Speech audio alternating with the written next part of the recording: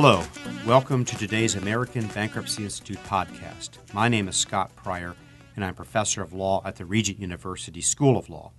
This semester, I'm also the American Bankruptcy Institute resident scholar. If you're a follower of the ABI podcasts, you will remember my conversation with David McGrail about crowdfunding a Chapter 11 bankruptcy. Today, we will look at the same topic from a different angle. Daniel Gorfine is Director of Financial Markets Policy and Legal Counsel in the Washington office of the Milken Institute. The Milken Institute is a nonprofit, nonpartisan think tank that advocates using the power of capital markets to solve urgent social and economic challenges. Benjamin Miller is the founder of Fundrise. Fundrise is an investment platform for commercial real estate. It gives individuals the ability to invest directly in local properties without the transactional cost of conventional real estate equity finance. Together, Daniel and Ben wrote a short piece published in February in the Wall Street Journal, observing that between 2009 and 2010, private issues of debt and equity exceeded public issues. They went on to predict that this trend will accelerate when the Securities and Exchange Commission finally issues regulations under the Jumpstart Our Business Startups, or JOBS Act, which the President signed into law in April of 2011. Let me start today's podcast by asking Ben and Daniel why they believe the JOBS Act will accelerate issuance of private debt and equity. This is Daniel. So the JOBS Act actually does mark a pretty significant change to securities laws in the U.S. and will have a large impact on the overall private capital markets and debt and equity issuances. The way that this has historically worked with private capital markets is that there is an existing securities law exemption known as Regulation D, and within that a Rule 506 safe harbor provision. And what this does is it allows companies to issue in private capital markets debt and equity without formally registering that issuance with the SEC. Title II of the JOBS Act will go ahead and lift a ban on general solicitation of those issuances. So what that means is that for the first time with private placements, you'll be able to mass market or advertise those offerings to the general public. At the end of the day, it will still be the case that only accredited investors can actually purchase those securities, but by expanding the marketing opportunities with these issuances, we anticipate that the overall size of private capital markets will expand. And it's noteworthy that there are already, in the last couple of years, more debt and equity has been sold through private markets than through public capital markets, and we anticipate that that's only going to increase now under Title II of the JOBS Act. Daniel, could you fill us in on the relationship of the Milken Institute to this process and this potential activity? Sure. This is Daniel. The Milken Institute focuses on capital access, job creation, and improved health outcomes and medical research initiatives. And so two of the key pillars here being capital access and job creation, we began to explore the JOBS Act as a new mechanism to increase capital access for American companies, whether they be startups or small businesses. And so as we began to explore this avenue, we saw that the JOBS Act had some promising features or mechanisms that could help improve capital access, especially post-financial crisis for American companies. Well, Ben, we haven't heard from you yet. What is it that Fundrise does, and can you give us some examples of your work? Well, so your question is an apt one about how will the JOBS Act affect the amount of these private issuances in the U.S. market. And if you think about it from a market efficiency point of view, today under regulations that allow you to undertake a private offering, you are not allowed to advertise. So there's that information gap where certain people, maybe your customers, maybe people who are big fans of the brand, would be an investor, would want to support a company who was in bankruptcy, and they don't know about the offering. They're not allowed to be solicited. Generally, you're only allowed to be solicited if you have a prior basic business relationship with the person or company raising the money. So that's a huge market inefficiency, how capital flows into a small business or a company or a property. So Fundrise is a platform that allows investment into local real estate. It's a perfect example of market efficiency where when I was raising money for a real estate deal, I would raise money from capital sources in New York City, large investment funds, and they really had no relationship to the properties where they were. That the investors didn't live in those neighborhoods. They probably didn't even go to those neighborhoods. Sometimes they'd never even been to those neighborhoods that we were building in and they were investing in. And we couldn't raise money from the local communities because essentially it was against the law under Regulation D. That's sort of, as an economist might call that, a market inefficiency. And so when you eliminate that inefficiency and allow information to flow and allow people to basically, quote unquote, generally solicit, you will have a lot more people who get to have access to this type of investment, and that's going to allow a lot more capital to flow into local real estate or into local business. So what kind of work does Fundrise do now? In other words, have you taken advantage of any of the opportunities created by the Jobs Act already?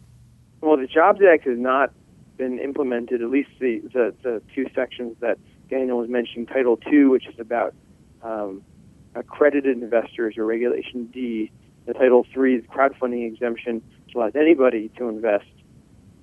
Neither of those sections have been implemented, and so right now we've been doing two different things. One is something called Regulation A, which allows you can file with the SEC and it's a direct public offering. It's an exemption from a registration with the SEC, where you go public on New York Stock Exchange, for example, but it still lets you sell direct to the public through a kind of a mini filing, if you will.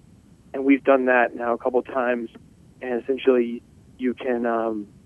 It's very similar to how crowdfunding works, except for it's a very intensive legal and regulatory process on the front end.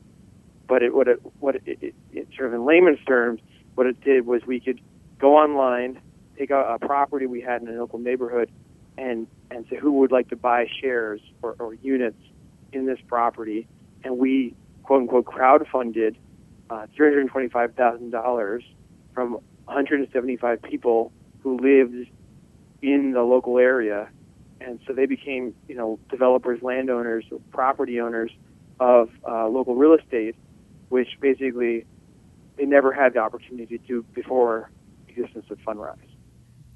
And Scott, this is Daniel here. I would jump in there and just make the point that Ben and his team at Fundrise have been incredibly creative in figuring out a way to structure this kind of a transaction. And as far as I know, they're the first successful equity crowdfunding model in the U.S., because this is obviously taking place before the Jobs Act has been formally implemented by the SEC, since they're using this alternative exemption under Reg A.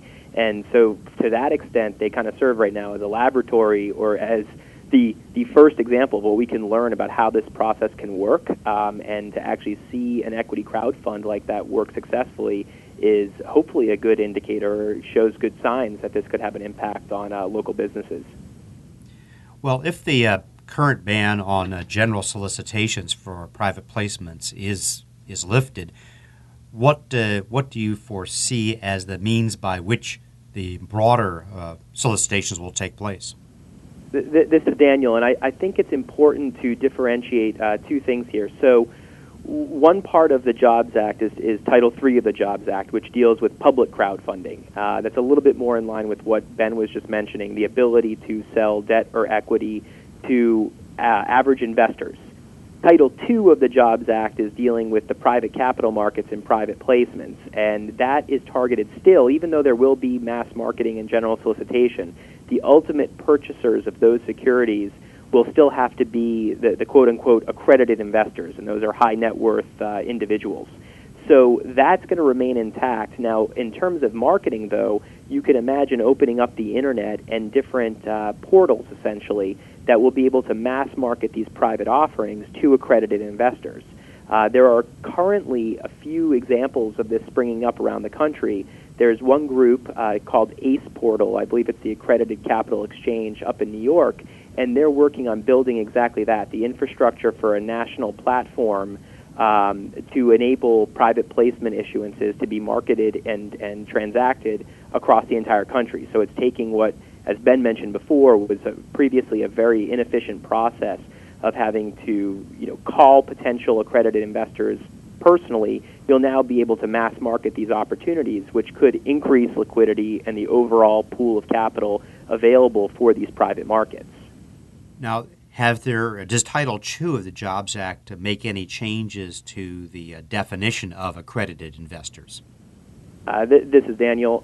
No, the Title II did not change anything in terms of the definition of an accredited investor. So the threshold still remains that as an individual, you have to have an annual income of $200,000 a year or more, or net worth of greater than $1 million if you exclude your home. For a couple, that would be income greater than $300,000, and I believe with the same $1 million total assets threshold, accepting your home from that value. So the overall pool of accredited investors will not change. But as Ben and I noted in our Wall Street Journal piece, currently only about 3% of all accredited investors are active in these kinds of private placement markets.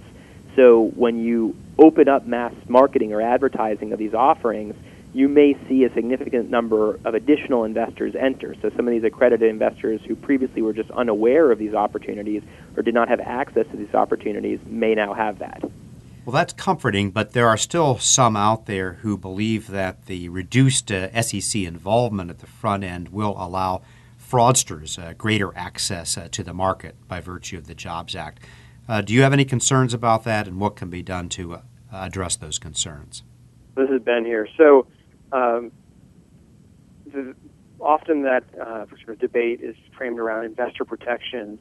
And if you look at the original Jobs Act, it actually had, for at least Title III, which is for the average investor, a lot of structure to protect the investor. So you had to basically, if you're raising money using the crowdfunding exemption, had to go through a broker-dealer portal or a registered FINRA, probably with FINRA, a portal that had basically some sort of oversight from an SEC-regulated organization.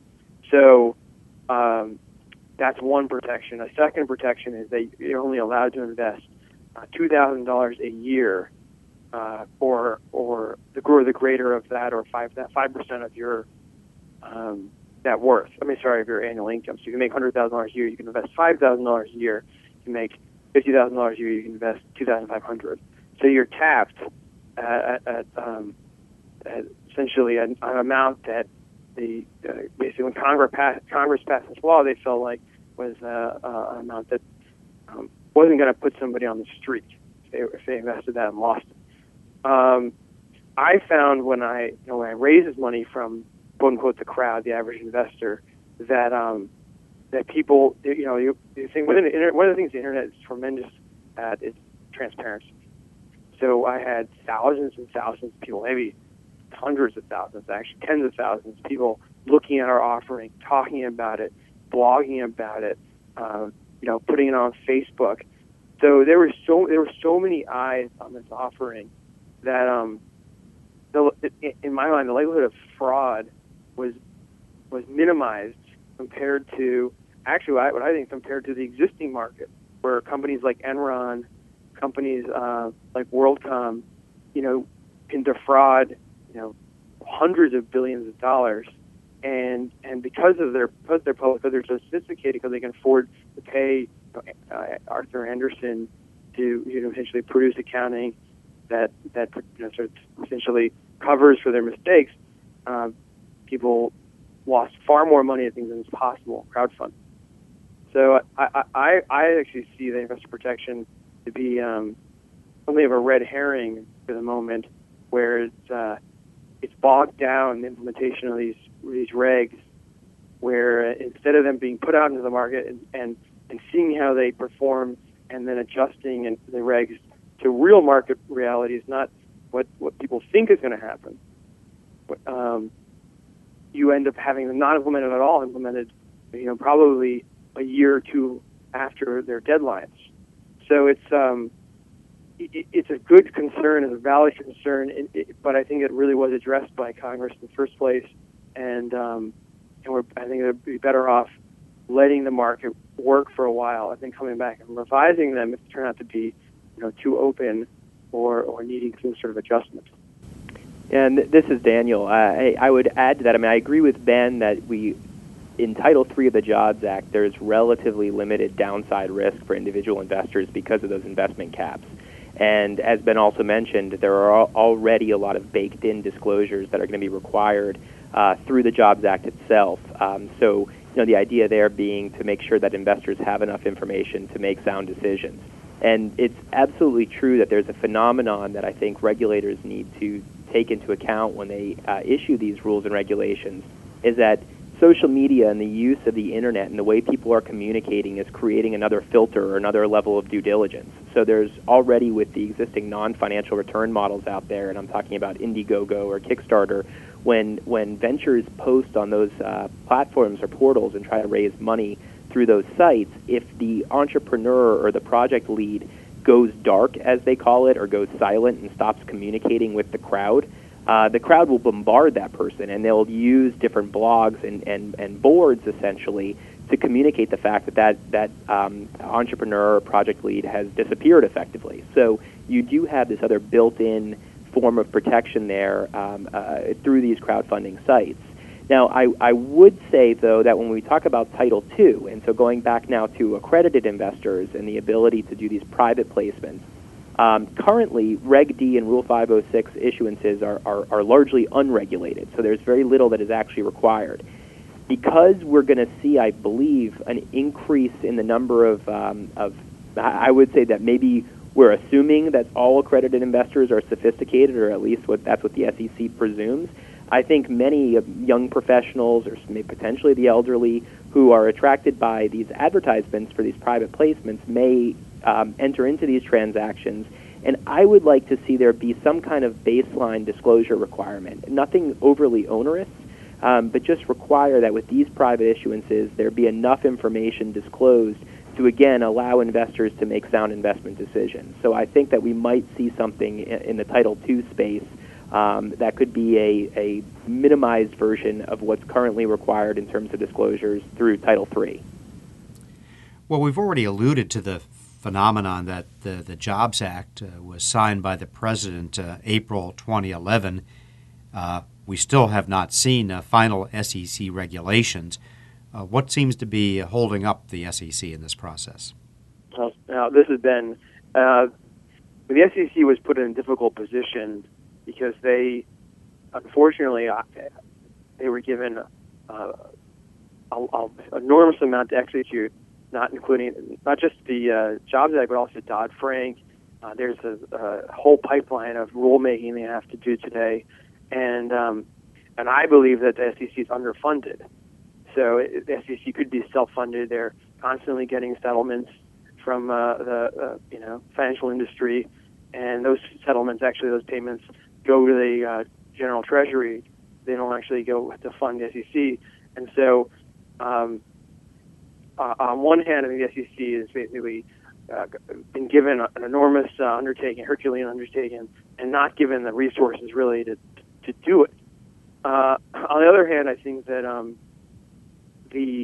there's a kind of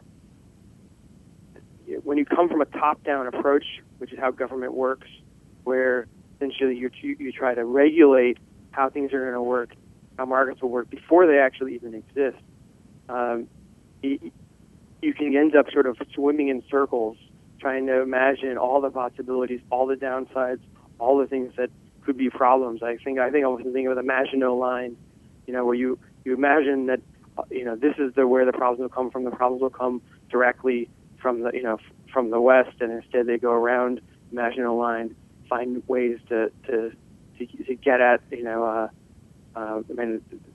continue the analogy. You really can't project how these things are going to play out, and so the SEC though has been sort of bogged down in trying to address all the comments they got from the public and from some of the consumer advocacy groups. And in doing so, I think that they aren't giving enough credit to technology to markets to actually, solve some of these things better than the way a regulatory agency might approach it. Yeah, and this is Daniel. I agree with that, and I think the SEC is trying to get this right, but I agree that they should take a far more entrepreneurial approach with this. I mean, this is a rapidly developing market, and it'll take some time before we know exactly what directions it's going to take. What I would say is that, hopefully the SEC is looking at two things right now in terms of real-world examples of crowdfunding. Number one, we do see examples of legal securities crowdfunding occurring overseas. So, for example, in the UK, there are already existing debt and equity securities crowdfunding sites. And thus far, we've seen very little evidence of fraud. And in fact, through the debt funding crowdfunding site, Funding Circle, the default rates there are hovering around 3%, which is lower than the default rates on SBA guaranteed loans. So far, the results are fairly promising. And then I would also say even domestically with the non-financial return crowdfunding model, Kickstarter and Indiegogo are raising hundreds of millions of dollars for projects. And while you will absolutely hear stories about, it's hard to draw the line at fraud or just failed projects. And while there are certainly examples of those, in general, the fraud rate seems to be incredibly low. I know Indiegogo has stated that there's been no fraud on their platform, and that's because they're using algorithms internally to make sure that they're able to ferret out potential fraud. So I think that goes to Ben's point that this is a rapidly evolving market, and a lot of these sites are doing things in order to police their own sites, much the way that eBay does. And I think people were concerned when the eBay marketplace sprang up, but it's in the platform's best interest to make sure that they police their site, because as soon as there are some high-profile failures or defaults or frauds, it could potentially crush that platform. I'd like to actually mention one more thing. This is Ben. I like to put it in perspective. I think if people talk about crowdfunding over the next 5 years growing to $30 billion, which would be $30 billion a year is an enormous amount. It's the size of the entire venture fund industry is $30 billion a year. So that's obviously a lot of money new money flowing into small business and small properties and small developments. But put in perspective of WorldCom and Enron were $200 or $300 billion of fraud. AIG and Fannie Mae and Lehman Brothers and Bear Stearns. I mean, the list goes on. Tyco. I mean, trillions of dollars of fraud in the existing system. And so to sort of bog down in crowdfunding, I think it takes it out of essentially you're comparing it to an ideal that doesn't exist, when in reality the markets today are in need of reform, and that I think crowdfunding will bring a new kind of paradigm into fundraising. The idea of using internet, the idea of using sort of information flow technology to raise capital, it really will bring a sort of new blood, new life to a financial industry that in general I think hasn't been working very well. So there may be some risks, there may be some downsides of investor protections, but the upsides far outweigh them, and that we are better off actually moving forward than sort of locked in a status quo. Well, I've wondered, too, if, speaking here of the Title III, the crowdfunding side of things, if the investment crowdfunding might crowd out the non-financial return crowdfunding field. Do you think it's likely that the platforms that do the non-financial return crowdfunding will branch out to the investment side, or will the two systems operate separate and distinct?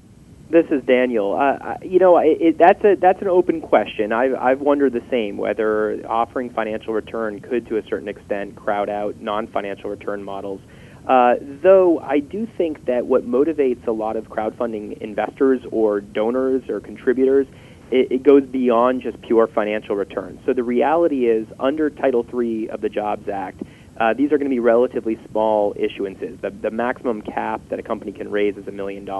So you're not necessarily going to be looking at huge financial return for investors. If you're thinking about a local cupcake shop, any kind of a return on an investment would be valuable. But my guess is you're going to get a local group of investors that also enjoy the product from that cupcake shop, and they want to see that place succeed. So part of the reason that people will be investing is going to go beyond pure financial return. And I think that there are going to be many examples then where the financial return piece of it is not necessary. And for a lot of entrepreneurs who are trying to raise relatively small sums of money, the costs of compliance, even under Title III of the Jobs Act, may be so great that it's better to go ahead. If you're trying to raise just $25,000, $50,000, you may be better suited doing that through a non-financial return model, and there may be plenty of supply to satisfy your demand for capital through that model. So I don't necessarily think that this is going to mean the end of non-financial return crowdfunding. I think it's going to we're going to see it sort out across different types of projects and different sizes of capital raises. This is Ben.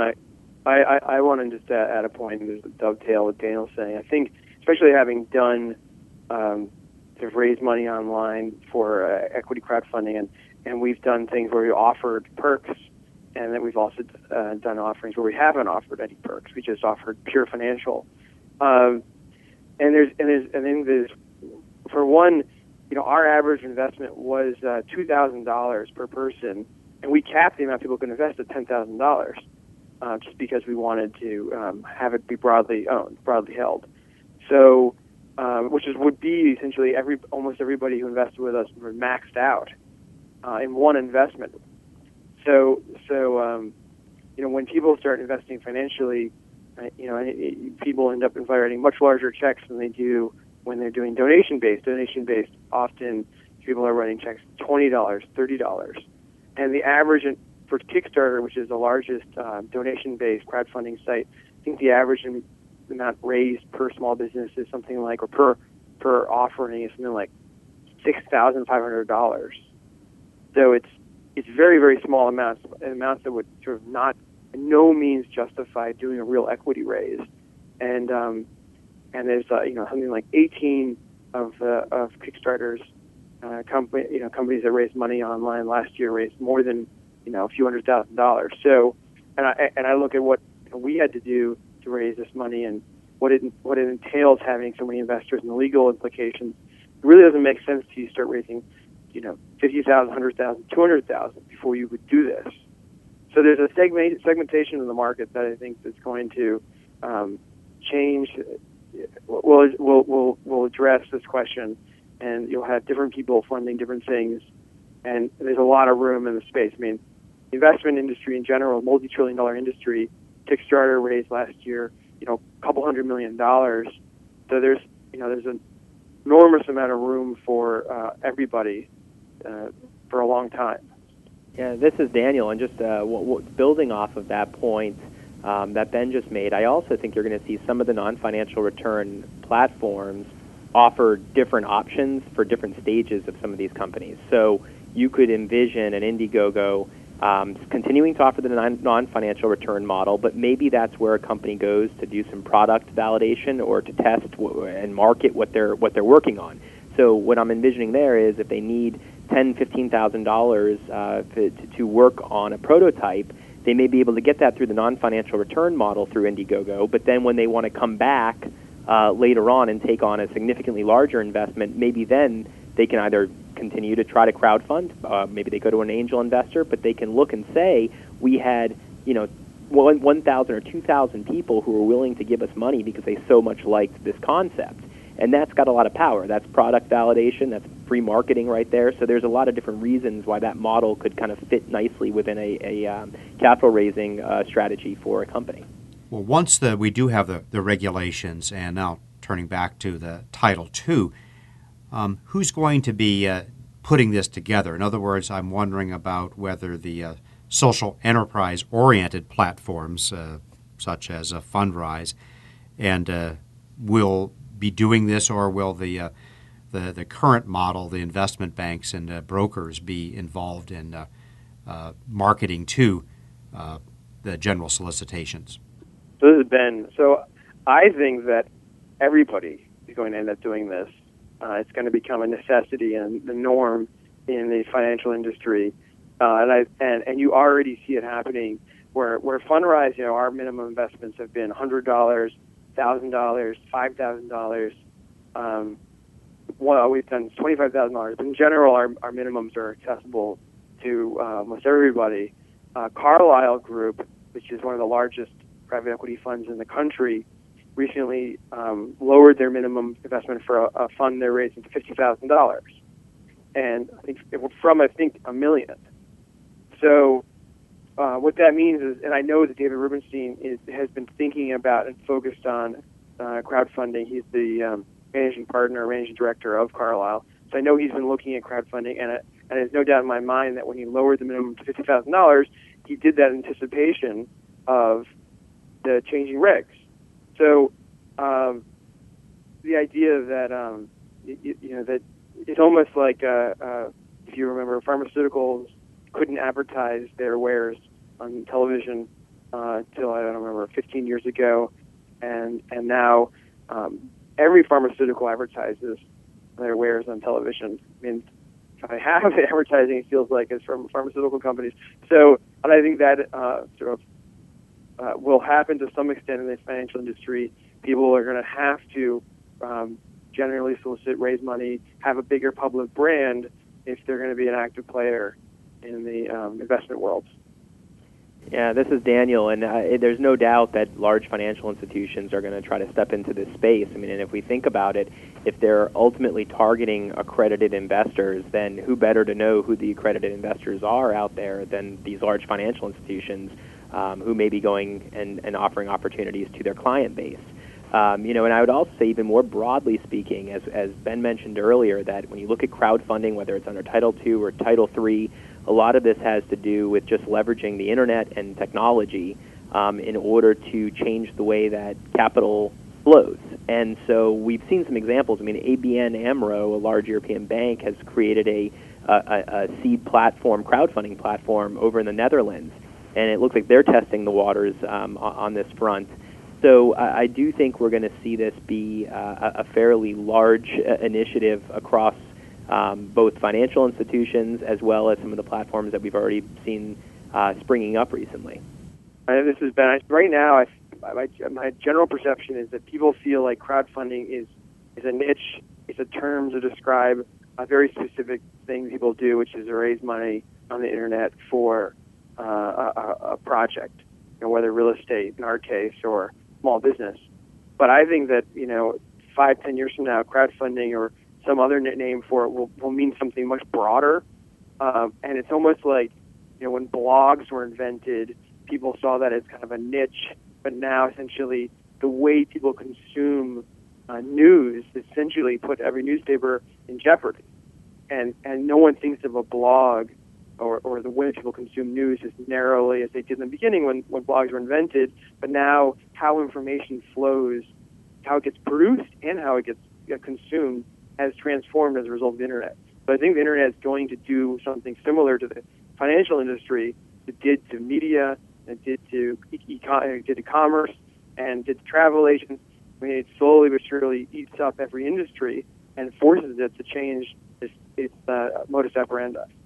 Yeah, and this is Daniel. I mean, there's no question this is part of an ongoing evolution, and I guess you could put it in the general bucket of democratization of finance, because if you think just a few decades ago when we first saw the first discount investment brokerage models, what was that? It was essentially Charles Schwab using the internet and information technology to access more potential investors and customers at lower cost through the internet. And as I see it, crowdfunding and this step forward is just furthering that process, the process of decentralization and disintermediation. How might crowdfunding intersect with bankruptcy? I do think bankruptcy is an interesting situation for crowdfunding. I've dealt with workouts have been hired by banks to deal with essentially bankrupt properties, and one of the problems with crowdfunding is that it's very slow. If I go raise money from an investment fund, they have the money on hand, basically, right? They've raised it already, and so they can, once they've done the underwriting, they can write a check immediately. And crowdfunding, you basically have to raise the money from the public, and that can take some time, especially if you're talking about a lot of money. So why I think that could lend itself to bankruptcy is a very slow process, and often a bankrupt property, if you take real estate, has an enormous effect on a local neighborhood. A bankrupt property can ruin a neighborhood. It can basically depress property values. It has a deleterious effect on government tax intake. And so there's a lot of reasons why a community, in the case of real estate, would want to come in and fund a property out of bankruptcy, where today basically it's not feasible. So I think that crowdfunding in a sort of bankruptcy context has a lot of applicability. What else could be done to make the issuance of public debt and equity more efficient and less expensive? So this is Daniel. So as we've discussed so far, I mean, one of the greatest obvious costs of public market participation is just the cost of registration with the SEC, and then there are ongoing compliance costs for all publicly traded companies. So those costs are fairly significant. You also have issues related to shareholder lawsuits, increased scrutiny from the public, and we've also seen recently that public issuances have to be of a certain size to even gain the attention of some of the larger institutional investors. And then finally, we saw with Facebook recently that there's potential branding issues. If you go public and it doesn't go well, what does that do to the overall brand? So, regulators and lawmakers need to be thinking about what they can continue to do to make public markets competitive. Title I of the Jobs Act actually takes a step in that direction. It creates a postponement of certain regulations and compliance requirements from Sarbanes-Oxley for certain smaller IPOs that are below a $1 billion threshold. And so that's intended to decrease the costs of going public for these small companies. And so far, that's had some decent success. But I think overall, what would be interesting is for regulators and lawmakers to look at the success of private capital markets and figure out what are the kinds of disclosures that private markets are requiring. Investors don't, especially sophisticated institutional investors, don't step into these transactions without requiring certain disclosures. But it would be interesting to look and see what are those disclosures, and is there anything we can do to streamline or cut down on the overall costs of public regulations and the disclosures that are required. And that could be a work in progress, but I certainly think that we can learn something from the success of private capital markets. Until our next podcast, this is Scott Pryor on behalf of the American Bankruptcy Institute.